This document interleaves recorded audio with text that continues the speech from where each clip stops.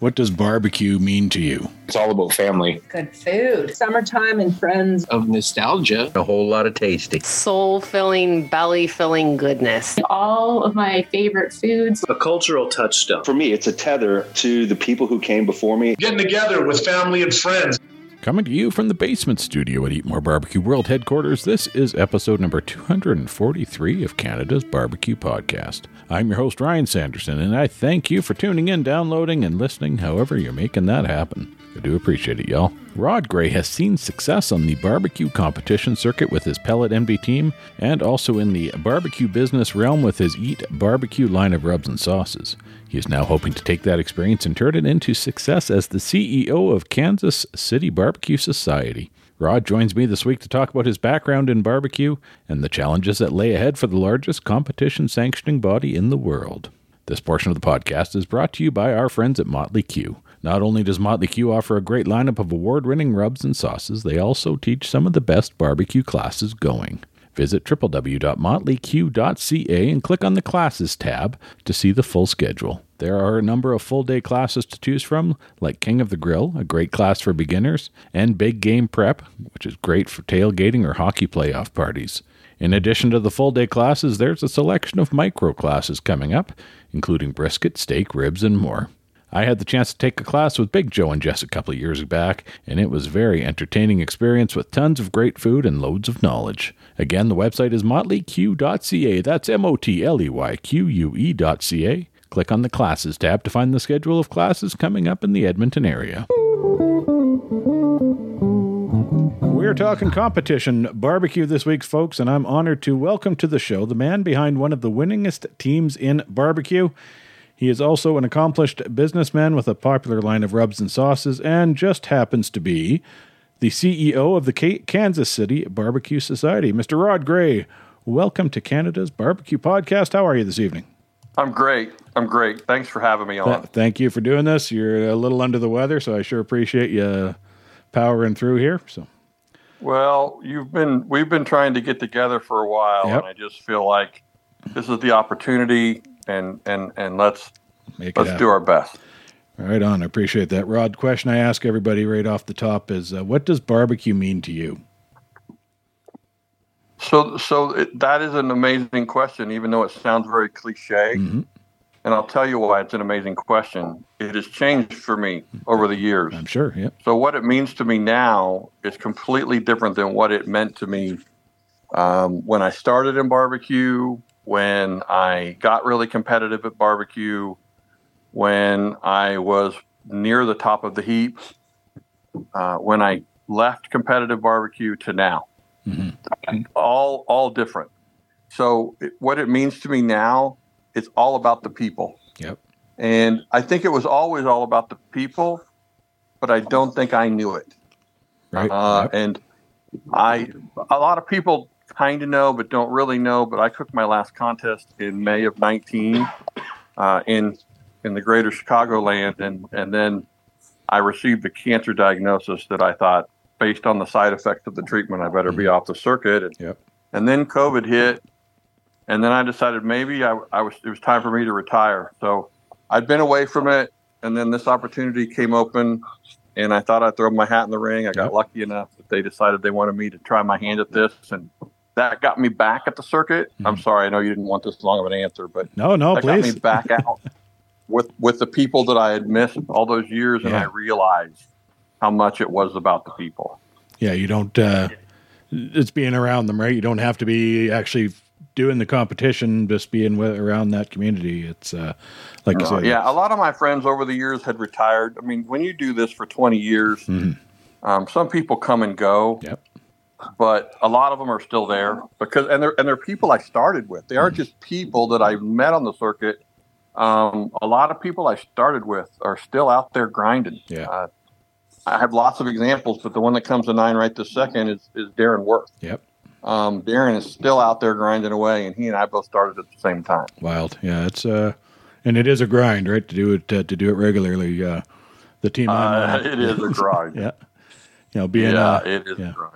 Being up here, we certainly don't have the quantity of contests readily available to us as as you folks down there do. So, for us, our team, we did 4 last year, and that took a toll on me. So I'm sorry. No, I got you, man. I hear about teams, and I'm in your heyday. Multiply that by 8 or 9 or 10. I was going to say you're doing one every weekend. I couldn't do it. So, and then near the end, I don't know. I can't tell you how many years, but in the end, we were doing doubles and every weekend to try to make up so we could have a few weekends off. Yep. I got to tell you, that was a lot of effort. Yeah, I've done one double, and it was it takes it out of you. That's for sure. So. Would you do it again? Oh yeah, absolutely. So. Yeah, I know. We talk about how hard it is, how grueling it is, but we go right back out there. Yeah, you know it. Yeah, absolutely. A little quick background about yourself. That Kansas City area, is that home for you originally? I grew up in central Kansas, Ryan. I grew up in Abilene, Kansas, right smack dab in the center of Kansas. For the handful of people that say that sounds mildly familiar, Dwight D. Eisenhower, one of our presidents, was from there. All right. And that's the only claim to fame. It's a town of about 5,000 people, and we didn't have barbecue. We grilled, even though we're only, a 2.5, 3 hours from Kansas City, and we didn't travel much. But right. If we wanted to go to the big city, we went south or we went a little bit east, but not all the way to Kansas City. Right. So we grilled. In fact, one year for Christmas, my dad gave us all brand new Weber kettles. I think I was 13. So grew up in central Kansas and then moved up here after college. Took my first job. Had that goal. I wanted to have a job out of college, and I got an offer to come to Kansas City, and I took it. Right on. So you've been there since? Yep. I've been here ever since. Awesome. And where does the barbecue bug come in for you? So here's the funny thing. I didn't realize this till I'd been competing a few years, but there used to be 4 or 5 contests in the entire country that had over 100 teams competing in them. Mm-hmm. And 2 of them, and then later 3 of them, were in Kansas City. Mm-hmm. So one of them is not well known nationally. It's the Great Lenexa Barbecue Battle. Okay. But it used to have around 185 teams in it. And I had a coworker who would go out there every weekend and come back and say how amazing his food was.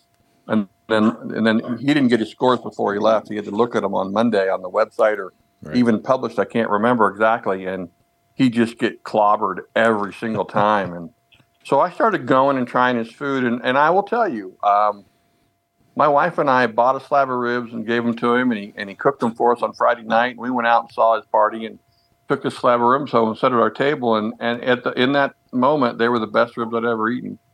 But, and I'm not picking on him, but the idea was they were hot and fresh right off the pit. And you're always good. You can go to a bad barbecue place, and if you get their food right off the pit, it's going to be outstanding most of the time. Yeah. And that's what had happened.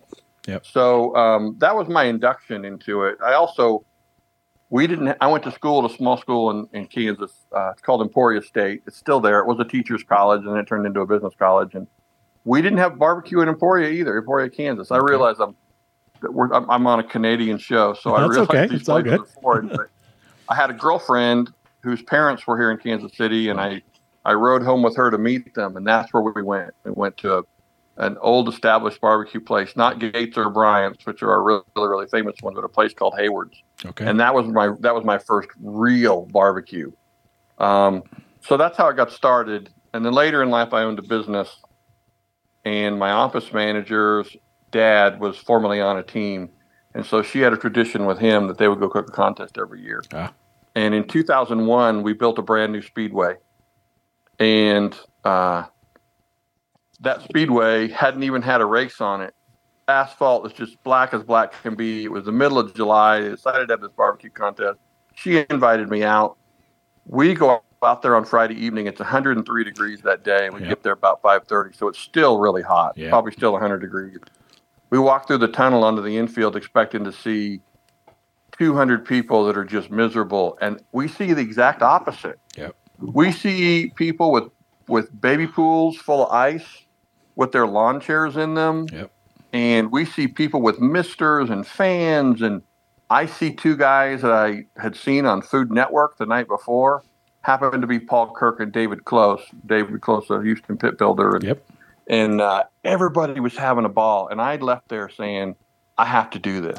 I have to figure out how to get involved in this. And that's how it really started. Nice. Yeah, once you see that, it pulls you in, right? Yep. Pellet Envy was the competition team. Kind of talk about some of the accomplishments over the years. And I'm not very good at this, but I'll do my best. No worries. We started in 01. I started in 01. Yep. And I was asked to help a couple of teams, and I did that. And then in 02, there were 3 of us, and the team was called Extreme Pork. And we were very lucky. We won 3 and reserved 3 our very first year as a team, which I think that's more possible now because of classes. Mm-hmm. Yeah. But I think back then, and I'm not bragging, but I just think 2 of the 3 of us had really good palates, and we kind of knew what good barbecue was for competition, which is different than good barbecue served to your friends and family, obviously. Yep. And we cooked a bunch of contests. I think we cooked maybe 20 contests that very first year. Wow. And the very first contest we won was in the state of Minnesota, where there were only 2 contests. And so I just picked up the phone and called the other winner and said, "Are you going to go to the Jack if you get drawn?" And he said, "No, I've got my vacation budgeted for the Royal, and we won't be able to go to the Jack." So we knew we were an automatic to the Jack the very first year. Right. I mean, really, truly, I can't think of a better way. I mean, coming from Kansas, where it used to be a 1 in 35 or 1 in 40 chance to go to the Jack, to basically be an automatic our first year, that was just pretty incredible. That's awesome. So that's how we got started. And then the 2 of us that had the good palates were both type A personalities, and we're still friends, but we agreed after that year that we'd kill each other if we stay together. And that's kind of how it goes in competition barbecue. It starts out as a group, and then ultimately it ends up being a couple of guys or a man and a wife or even a guy by himself. Yep.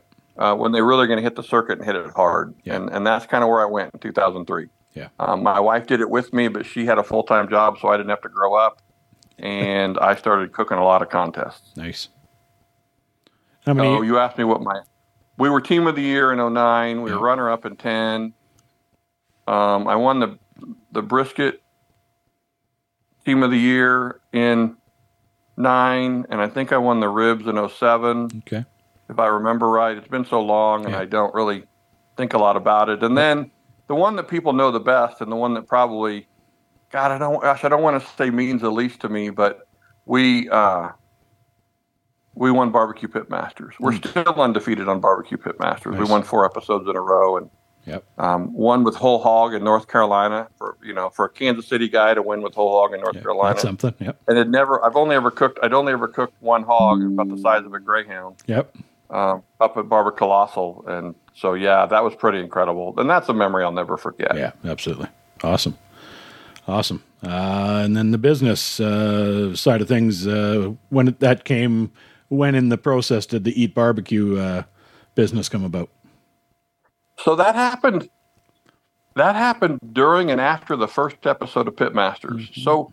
So a lot of people don't know this, but Pitmasters started in 09, and John Marcus was the driving force there, and he pitched it to a production company, and they liked the idea, and they pitched it and decided to run with it. Only the idea then was, we're going to follow a group of pitmasters around the country to like 5 or 7. I don't remember the numbers now. I think it was like 7 contests, and shoot the same group 7 times with us at all these contests. And I got a phone call. I think it was from John himself. And John said, "Rod, I have good news and bad news." And I'm like, "Okay." He's like, "We picked you number 8 to be on Pitmasters, but we're only going to shoot 7. So if you'll follow us around to these events, we'll work you in a little bit." Mm-hmm. And I told him no. I don't remember the time. Actually, I do remember the time of year it was. It was like August. And the first event, I think, was in north of Las Vegas.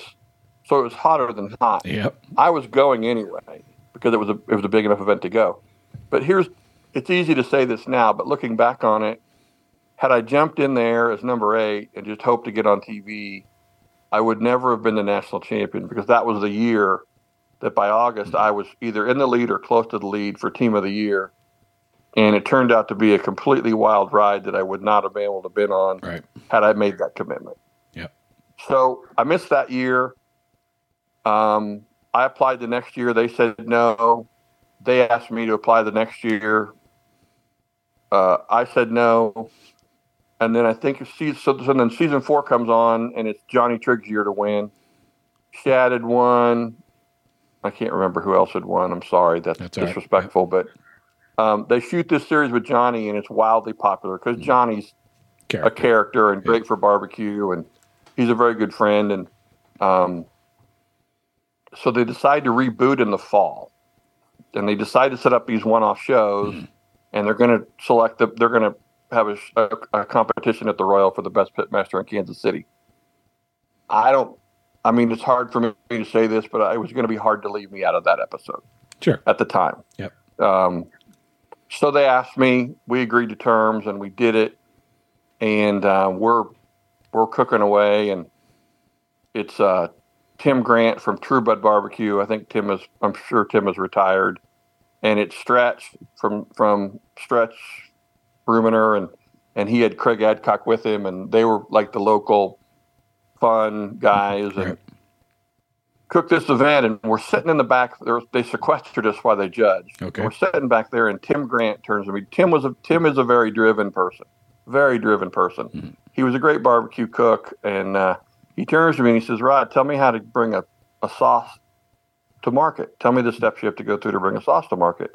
So I tell him, and then he says, "Tell me the steps to bring a rub to market." And I tell him, now granted, I know the research, but I've never done it myself. Right. Yep. And I finish talking to him, and we all kind of get quiet, and I think to myself, why would Tim ask me that right now? And then I'm like, holy cow, Tim thinks he's won this thing. Yep. And he's being so cocky, he's asking me how to put products on the market when he wins this thing. Uh-huh. And actually, it kind of got me fired up for if it worked out, I'd put products out, but I still didn't want to. Yep. And then we win that episode, and then a friend comes to me and says, "Rod, if you're ever going to put products out, they need to be out before the show starts." Right. So my products were all based on things that were combinations of other people's products. So I always say they're inspired by. And I worked my butt off between the 1st of October till about mid-January when the show came out. And it took me every minute of that time to get them perfected to the point where I would happily look somebody in the eye and say, I use these in competition, and I've used them ever since. Yep. That's how it launched. It was the show that launched it. And then because we won our episode, they brought me back. They took they took 3 guys that won those standalone episodes and made an episode for the next season out of us. Right. And I won that one. I won the semifinal, and I won the final. There you go. So, and those 3 episodes obviously were instrumental in propelling the sauces and rubs while Absolutely. They were out. They were distributed. We were on TV. It just all worked out. Yep. Got to capitalize on that, right?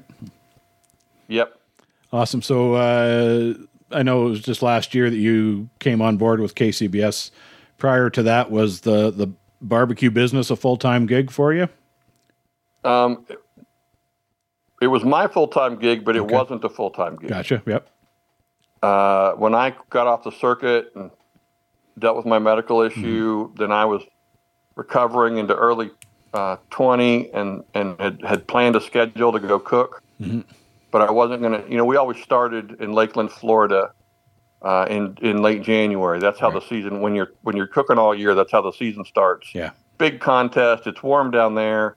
It's a really great event that Nick Nicholas puts on. And I just decided I'm going to do this again, but I'm not going to start that way. Yeah. I'm going to wait till it gets a little warmer up here and do that. And then all of a sudden COVID hit and we were all shut down. Yep. Yeah. So with it being shut down, I focused on the sauce and rub and had an amazing year as a lot of sauce and rub guys did. Absolutely. Yeah. Because we were all at home, cooking at home. Mm-hmm. So yeah. I totally lost my train of thought. Sorry. When you were, cooking, what in competition? What were you cooking on? What was I cooking on? Yeah.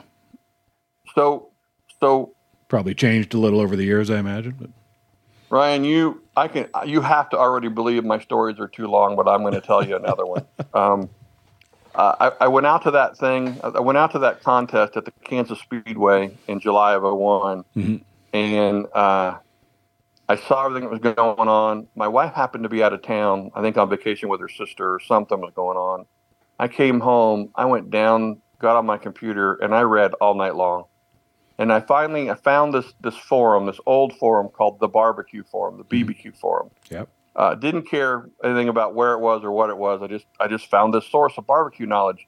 Turns out it was an insurance salesman here in Kansas City, and his passion was barbecue. So he started this forum. Right. Didn't know it, but it actually had probably most of the best cooks in the country on this forum. Right.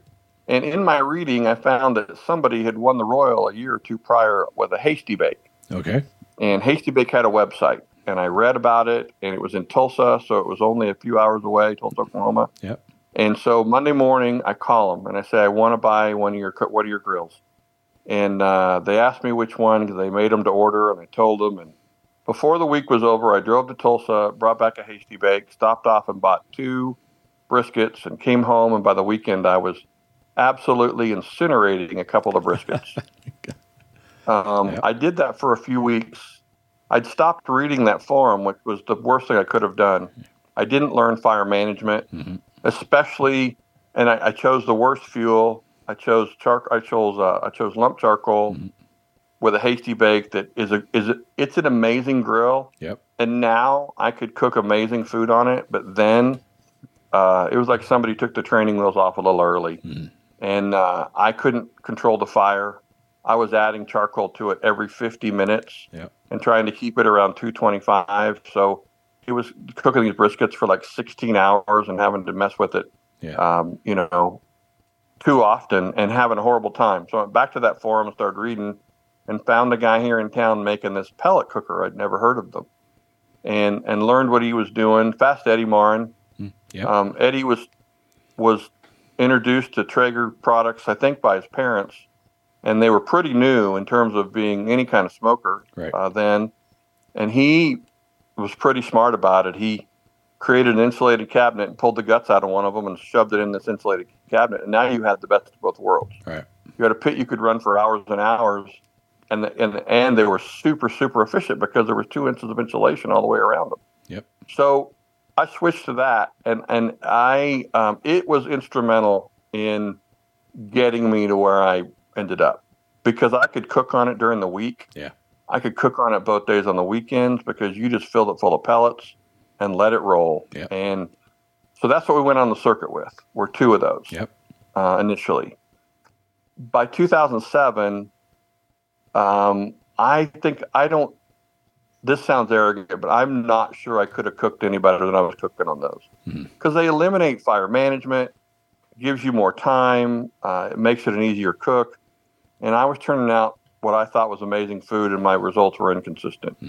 Now, I know more about competition barbecue now than I did then, and I am the guy who I'm my own worst critic. Of course. I always assume if it's not good and I don't do well, that it's because of me, not because of anybody else. Yep.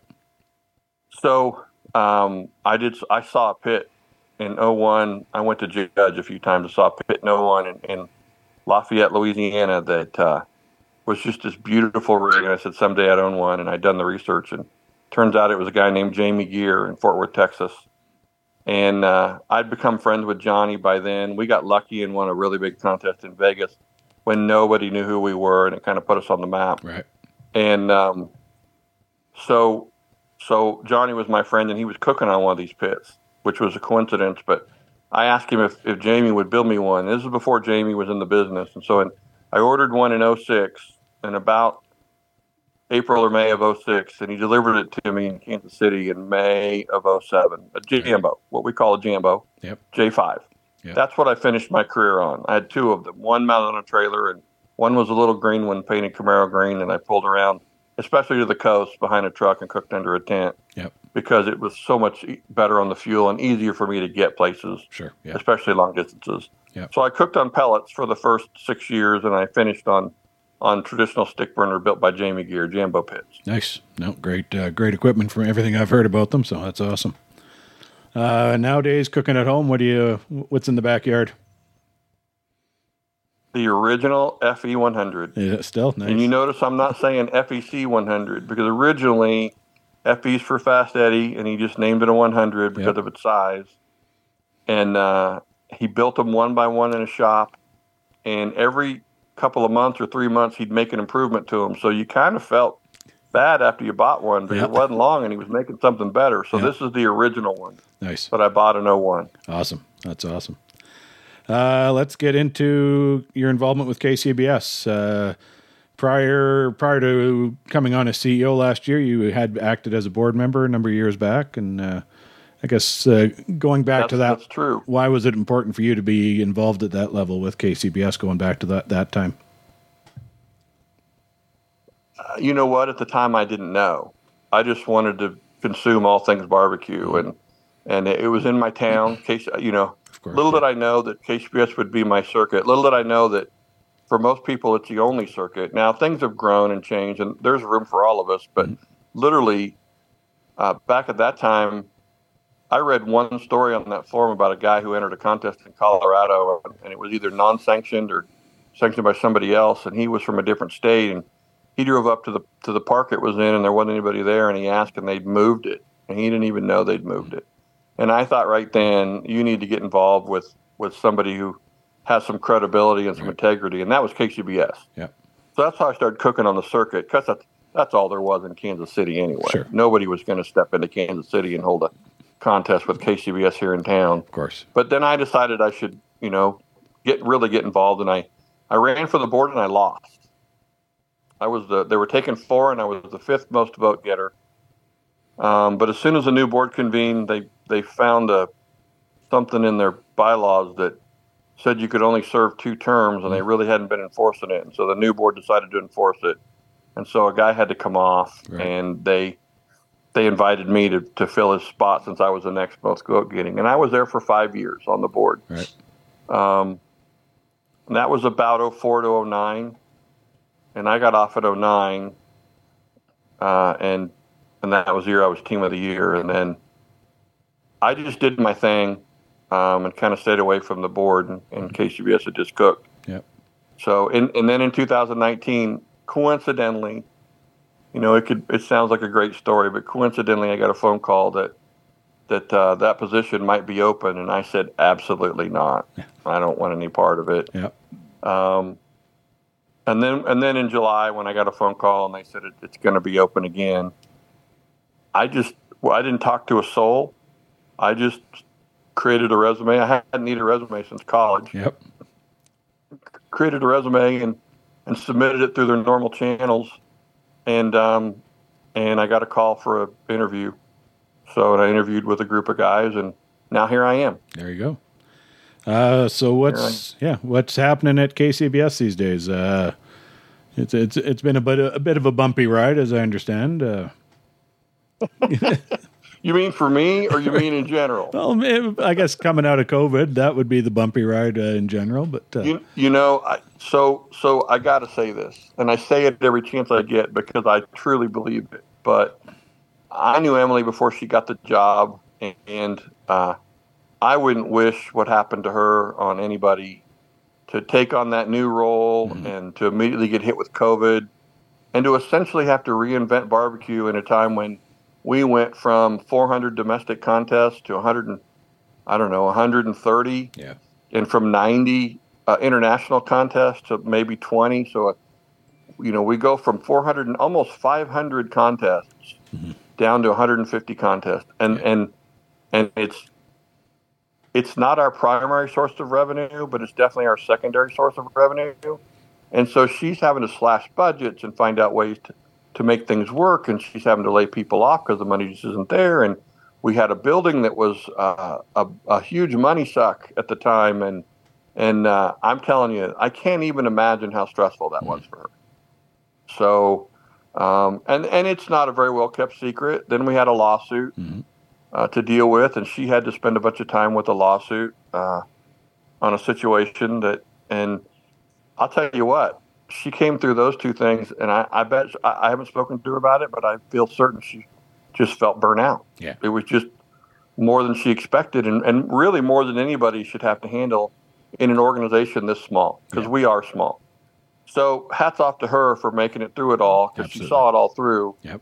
And then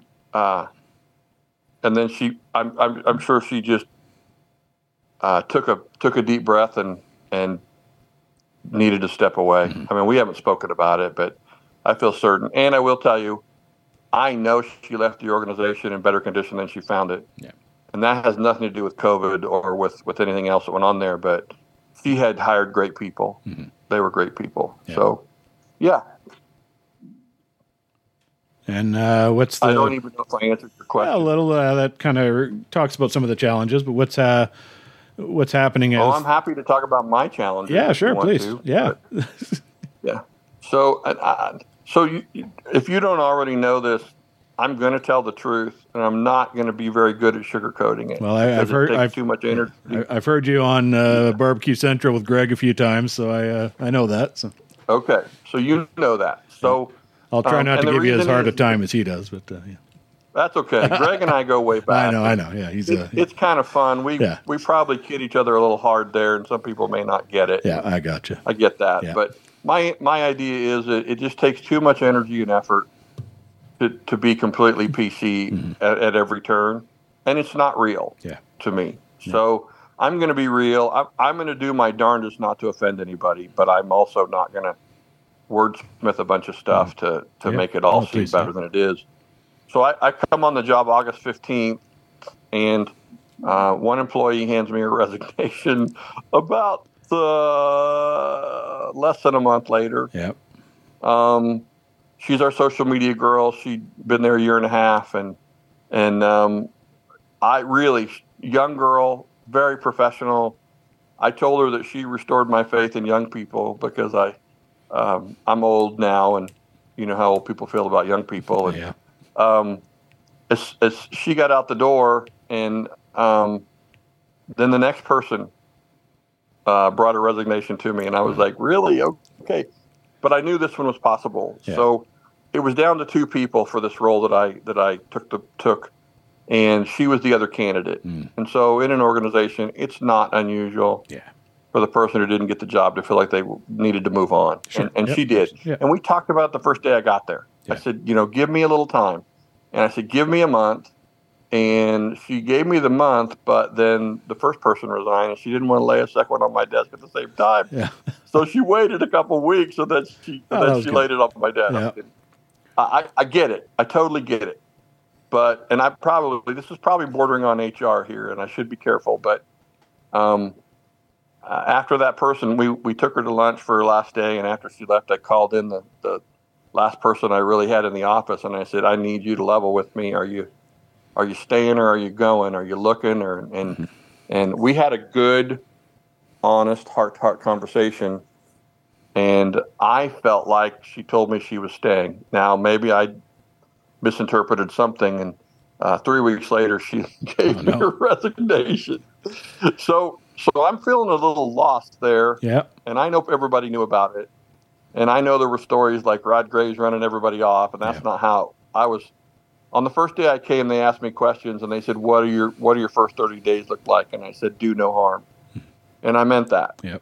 I've got a lot to learn. I know what goes on out in the field, but I don't know a lot about the administration side. And I had a lot to learn, but it just worked out that way. Yeah. So I brought in a friend, and she and her husband had been in the business a long time. And so Audrey Johns came in first, and she's been with me since October, I think. Okay. Yep. And then I filled the other two roles. So we're at full staff. Perfect. And I'm not mentioning, we have a person who works mostly, we call it hybrid, of course, but she primarily works from home, and that's the way she was hired on Emily's staff. And I told her I'd keep her that way, and it's working out great. So there's actually a staff of 4 plus me, or 5. Yep. Plus Carolyn Wells, the founder, comes in every day. All right. She's there every day, and she's at her desk, and she's helping us. And and it's things are looking good. We're finding our way. I've only been there 6 months as of February 15th. Right. So, and I'm the second most tenured employee. Well, Carolyn's the founder, but Sherry's the highest tenured employee, and then me. But it's going good. Good. We still have a lot to learn, and we make mistakes every day. And I'm not opposed. I answer the phone and I say, listen, I have only been here 6 months, so I won't have all the answers, but I'll find the people that do. And that's just how we all go about our business. Yep. It's going great. Good. Glad to hear that. How's competition numbers? I know up here in Canada they're growing. So they're down. Are they? I mean, now coming over last year, they're down. No, I don't think so. That's what I'm asking. Here's what makes it hard to talk about it in February. Sure. We have a policy that if you'll renew by December 1, we'll guarantee your date. Right. So if in 2022 you have a contest, you want that date back. If you renew by December 1, we'll guarantee your date. After December 1, sure, you're not guaranteed your date if somebody else drops an application on our desk and you haven't booked your date. Yeah. So we get a lot of them in by then, but honestly, if my contest is in October, I'm in no rush to turn an application back in on December 1. I'm still recovering from my event. Yeah. Probably wrapping up loose ends. So what happens to us is we don't know how our year is really going to be until we're well into our year. Like probably August, September, maybe even October. Not October, I wouldn't say, because we say we need you to turn your application in a minimum of 90 days prior. And if you're an existing event that's been going on for 10 years, we'd have to go to the board. We might even let it be short of 90. Yeah. So my point is, I won't know how my year is going to go until I get late into the year. But I will tell you, so what was it? We had 150-ish contests in 20. Yep. We had 250-ish contests in 21. Yep. We had 310. Ryan, I can't remember if that's with or without international. We had 40 international. And this year, I would say we're on track for around 350. Okay, so not pre-COVID, domestic. Not pre-COVID numbers, but year over year, it is the numbers are coming up. That's correct. Coming out of COVID. And the total number of teams cooking events is down. Okay. I think our peak was nearly 7,000 unique teams. Okay. Cooked an event in 2018. And I think in 2022, I might get this wrong, but it was around 2,000 unique teams. Yeah. I mean, it's a big jump. That's a big But it was already on decline in 19. 18 was just a peak. And I haven't done the research to remember why. A TV show will do that for us. Yep. Or some other event will do that for us. 9/11 did that for us. Okay. Way back when. And then Pitmasters, of course, did it for us. And I think we saw some new teams come out after the Barbecue USA show that Chef Michael Simon did. Yeah, and that's coming back another season here, so hopefully keeps piquing some interest, right? Yeah, exactly. Yeah. What can KCBS do to get more teams involved? Well, that's another thing I think Emily did well with, and the board did, and I think the whole group did, and that is to create some other options. The Backyard Series was created, which gets more teams involved with less commitment, I think. Really just less commitment in time and money. It's still a commitment, don't get me wrong. Oh, yeah. But, one-day events with chicken and ribs for the most part. And I think the one meets are interesting. Yeah. At first glance, I wasn't excited about one meets. It's kind of like, are you going to make the Super Bowl just a quarter long instead of 4 quarters? Sure. But now, and not just because I'm in this role, but I understand them better. And I saw an idea that I hadn't even thought of, a barbecue store in Nebraska, Helping You Barbecue held 3 rib one meats in a row on a Sunday. Okay. So you sign up and you bring enough ribs to turn in 3 times. Now the turn-in times have to be an hour apart. Yep. But all 3 of those rib one meats count for Team of the Year points. Right. So you're going to end up rubbing elbows with a guy who grabbed his Weber and threw it in the back of his hatchback and Yep. brought it down, and then you're going to have, Joe Pierce or Brad Leininger or one of our top teams standing right next to him doing the same thing. Yeah. And I hate to use that football analogy all the time, but on any given day, anybody can win a barbecue contest. Yep. But the idea is if I'm really chasing rib points, I might even drive a little ways to cook 3 rib one meats to try to get, 3 sets of points in one day. Yeah, absolutely. So it's unique, and it's typically done with ribs, sometimes with chicken, and I know they've even done them with other meats, but primarily the idea is to be able to have a condensed contest and still have it mean something. Yep. Where do you see the state of competition barbecue, say 5 years from now? Do you think, rub that magic 8-ball, crystal ball, whatever, kind of what are your thoughts on what things might look like down the road here? I have an 8-ball. Maybe I should just shake it and see what it tells me. It's so old, though. I think some of the liquid is evaporated, so it's thicker. Yeah. And it actually holds you in suspense a little longer before it shows you the answer. Nice. Before COVID, I would probably be in a better place to answer it. But who would have ever thought what happened with COVID? So it's hard for me to say, but if I have my way, KCBS will be on a steady, calculated, guided growth still in 5 years. Mm-hmm. And will we be recovered from COVID completely, like 2018 numbers? I don't know if 5 years is enough. Yeah.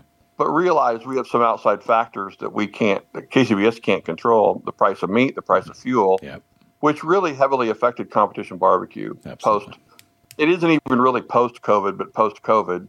I mean, 21 and 22, we were still fighting meat prices and fuel prices. Yeah. So I had an opportunity to create a price on a project that was pretty big, where we would pay the expenses of the pit masters. In other words, we'd pay for their meat. And I called one of my better meat wholesalers and asked him if there's any way I could predict the price of meat in June and July this year. Mm-hmm. And he was very candid with me. He said, Rod, in years past, I could probably do that because we had these models that told us years and years and years of data that would tell us, what we could probably expect. He said, but since COVID, it's just as simple. We've thrown those all out the window. Wow. Because we've lost our way to predict that stuff because of the way things are going. Yeah. So, unfortunately, I could tell you all these great rosy things, and maybe they'll happen, but maybe they won't. Yeah. So, I don't know how much energy we should put into figuring out 5 years. I mean, I have 5-year goals. Yeah. Don't get me wrong. Yeah. I want to grow membership, and I want to grow more contests, and I want to do more things. And we'll be 40 years old in 2026, and I think I'd like to rebrand because I just 40 years is a big deal. Yeah. But I don't know. I don't know where we'll be in 5 years. I just hope it's positive. Yep. And I more than hope, but that's what I'm going to say. Yeah, that's fair. KCBS internationally, of course, we're up in Canada here. What's being done to help it grow it internationally? Not as much as I'd like. Okay. International contests account for about 10% of our events. Mm-hmm. I really think there's a great opportunity, and I'm not just saying this because of the show I'm on. I really believe this, but I think there's a lot more opportunity in Canada. And I think it's safe for us to try to put some energy and effort into Canada to grow competition barbecue there. Yep. Maybe I'm naive or maybe I'm uneducated on it, but I think there are 9 or 10 events scheduled for 2023. If I'm right, keep talking. I'll pull up my calendar I've got going here. So, I will say this: KCBS has an amazing international. We call them a team, and they're also the board because there's 6 of them: the Bill and Debbie Gage and Wayne and Maria Lohman and Jim and Becky Johnson, and great people. And they know so much about barbecue. They've all been around it more than 20 years. Yeah,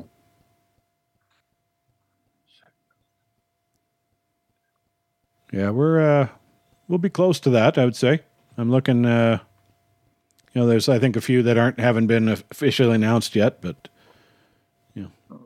we've got 2 in Ontario. Okay. I counted 9. Yep.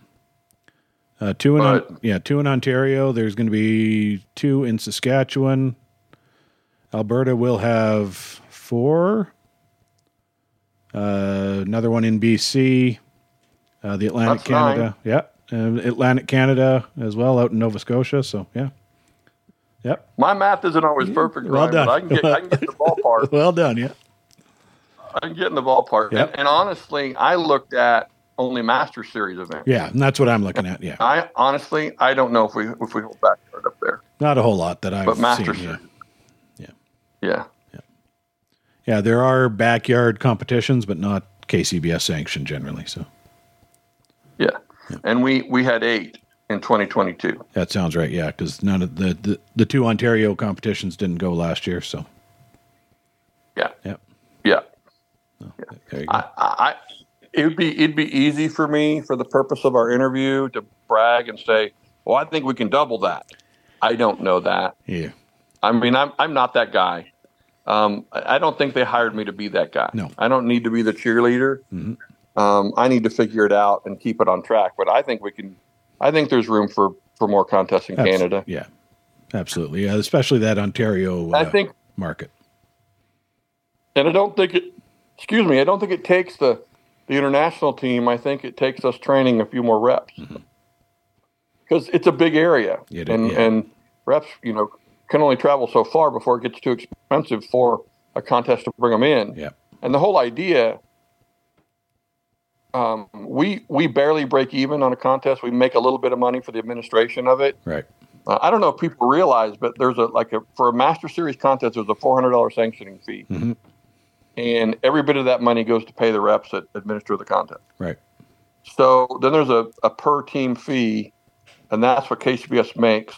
But there's a lot of work behind the scenes to accomplish that, and the fee is really pretty nominal to do that. Yeah. So, but I would love to see us, train a couple more reps so they don't have to travel so far to keep the expense down for the contest. Yeah. And make that opportunity more available to a few more areas that say, man, I don't know if I want to risk losing the money. Yeah. I'd like to make money or break even on it if I'm going to do it. And I think that rep expense can be a portion of that. Yeah. So,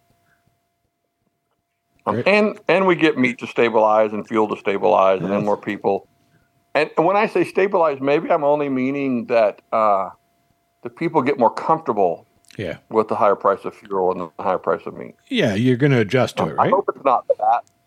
Yeah. Yeah, people will adjust to it, and if it's something they want to do, they'll figure out a way to make it happen. It's when you don't know 2 months from now what it's going to be, that makes it tough to commit to anything, right? So it does. Yeah, absolutely. It does. Rod, I won't keep you much longer. We're getting close to an hour here, and I know you're not feeling 100%, so I sure do appreciate your time. Where can folks find you, social media, web, and also KCBS, of course? Well, kcbs.us is the website. Yep. Kansas City Barbecue Society's Facebook page. KCBBQ Society's Instagram and Twitter. Mm-hmm. When I took this job, Ryan, one of the first things I told the room when the ladies were asking, I'm not here to promote myself and my products and my team. That's not right. No, I got you. Yep. I knew what I was getting into.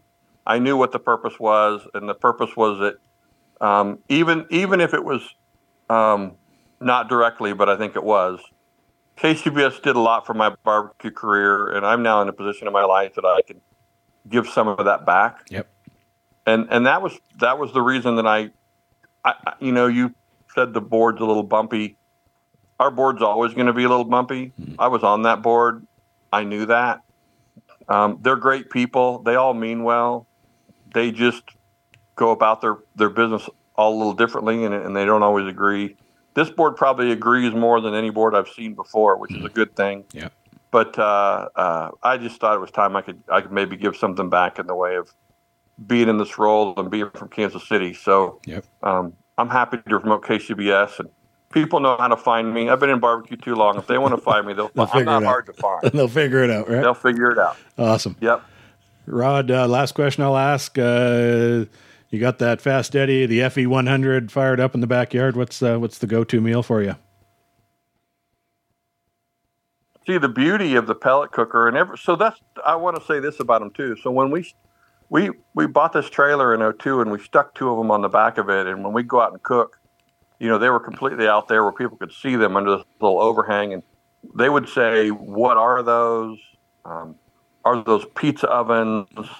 I had somebody walk up and say, "Are those incinerators?" And we said, "Sometimes they are." Sometimes, yeah. But no one understood or knew what pellets were, to the point that, there were a lot of people, some really good cooks on the circuit, that thought it was cheating. Nowadays, and we've even moved kind of beyond that to the can. But then there was a period of about 10 years when pellet pits were everywhere on the circuit, and everybody knows what they are. Yeah. And what they know about them is how convenient they are, especially for the backyard cook. Yeah. You go out, you flip a switch, you come back out in 30 minutes or an hour, and you put on a piece of meat you prep during that time, and you walk away from it. You cook on it enough, your hopper is going to drain in about 4 to 6 hours, so you refill it, go back to work. It's incredibly convenient to cook on a pellet pit. So it doesn't matter what I cook, I just know how convenient it can be. And the other thing is, if you maintain it, meaning if you change a piece of foil and do a few little things and maybe stick a little shop vac down in it about every month, and suck out a couple of cups worth of ash, you're right back in business. Yeah. You don't have to season wood. And don't get me wrong, I did all these things and I loved every minute of it. Yep. But for the guy in the backyard and in the role I'm in now, they're just too convenient. Yep. And that's what I like to cook on. And then we cook whatever on it, of course. Yep. Awesome. So, Rod, thank you so much for doing this. I sure appreciate it. Appreciate your time and what you're doing to give back, as you said, give back to the KCBS. So it's important. So you didn't tell me what you cook on. My backyard, I've got my Weber kettle. I've got my Oklahoma Joe Highland offset, and I do have a drum that one of our team sponsors has graciously provided. So nice. So very nice. Yeah. Do you prefer one over the other, or are they good for different things? Good for different things. The kettle's kind of my call it every day, depending what I'm doing. But the drum is pretty cool. I've only had it still not even a year, so still learning it a little bit. I do enjoy that a whole lot. So somebody mentioned a contest to me and said, I go out there early in the morning and nobody's cooking yet. Yeah. And I said, there's a bunch of drum cookers at that contest. Yeah, that's the new thing. Is to, fire up at 6 o'clock and put your meat on. And that's pretty. I've never cooked on a drum. Yeah. That's the one. I've cooked on a lot of things. They throw different pits at us. Well, the finale of the show and some other things we've done, and gravity feds and reverse flows and offsets, but I've never cooked on a drum. So, it was. You mentioned the nobody cooking in the morning a couple of years ago. One of our comps up here, one of the teams, they'd come in the night before, set up, and went to the local hotel for the night. And it's about 6:30 in the morning, and we're noticing they're not here yet. So we're starting to panic. And somebody finds their cell number and calls them. They're like, relax, we're on our way. They were fine. That's an interesting concept. I came from, when I got started, I figured out my schedule, and we'd put our big meats on at 7 p.m. Wow, yeah. Now, granted, we didn't open the door on the cookers until 7 a.m., but the idea was I was cooking by 7 p.m., and then I started having more difficulty getting to some events, and I figured out how to make that schedule a little different and start it. Tighten it up I think it was 10 o'clock at 2:50 and put them on at 11, and then I knew what I could do at 275, but that was only if I had a real problem. Yeah. But but nowadays, the comments I get are about people not cooking overnight anymore. Yeah, it's changed the game a little bit. Yeah. Yeah, and good for them. I mean, that actually probably is great for barbecue. I mean, it's probably not good for a show. No. But it's good for barbecue. Yeah. Yeah. Awesome. My last question for you. Yes, sir. You cooked a double. Yep. Did you do better the first day or the second day? Second day. I always tried harder the second day because people were tired. I was tired too. Yep. But I just felt like it improved my odds when everybody else was tired. Yep. It's a little harder to focus and concentrate. And I would sometimes save my better meat for the second day, and I would really try to get her done on Saturday and wrap it up and get some sleep and get up and do it again. Yeah. That was a philosophy or a strategy I had. But yeah. The first day did not go well. Second day, we were first place pork. So there you go. Nice. Yeah. Congratulations. Yeah. Awesome. Yeah. Thank you so much for having me on. I appreciate it. And I apologize. I panicked when I saw you. It's all good. Only a couple minutes. Reach out to me. No worries. And as I am on the organizing board for our competition here in Calgary, Barbecue on the Bow, September long weekend. So this is your official invitation to come on up and join us. So. This is going to sound goofy of me, but living in central Kansas, I've been out of the country all of one time, and that was my honeymoon. Oh, wow. Oh, that's not true. That's not true. I better not say that. We used to spring break in Padre Island, so we'd sneak over to Mexico and buy cheap unpasteurized Corona. But I got my passport during COVID just to have it, so I have no excuses to not come to Canada. I really want to do that. We'd love to see you. Great. Okay. Thank you so much for your time, Ryan. Hey, thank you, Rod. Appreciate it. You are listening to Canada's longest-running barbecue podcast, and it is time now for some barbecue news brought to you by the Barrel Boss Q, family-owned and operated small business in Leduc County, Alberta, and the manufacturer of the original Canadian drum smoker. Whether it's in the backyard or on the competition circuit, Kelly Troy and the Barrel Boss Q team are driven by the desire to watch their clients showcase their cooking talents, to slow down a bit and spend some quality time with family and friends. From entry-level all the way to fully loaded models, Barrel Boss Q has the charcoal drum smokers and accessories you need to be the barbecue boss of your block or maybe get a walk at the next competition. Shipping to customers across Canada and the U.S., Barrel Boss Q spends time talking to their clients to make sure each and every smoker they make is special and meets the needs of the customer. Barrel Boss Q is honored to be a part of their customers' barbecue journeys. I'm proud to be a part of the Barrel Boss Q family, and I highly recommend you give them a look if you're in the market for a charcoal drum smoker. Visit them online at barrelbossq.ca. That's BARRELBOSS, the letter Q.ca. And follow them on Facebook and Instagram and tell them you heard about them on Eat More Barbecue. Time to update you all on the Canadian competition calendar. April 15th coming up in just a few weeks here in Calgary. We got a judging class, KCBS judging class, and table captain. www.bbqonthebow.com for details on that. Out in Manitoba, May 20th, third annual and Big Smoke Throwdown in Steinbach, Manitoba. This is a chicken and ribs competition along with Kids Q. Get a hold of Rob at Big Smoke Restaurant in Steinbach for details and to register. May 26th in Delhi, Ontario, KCBS judging class as well there.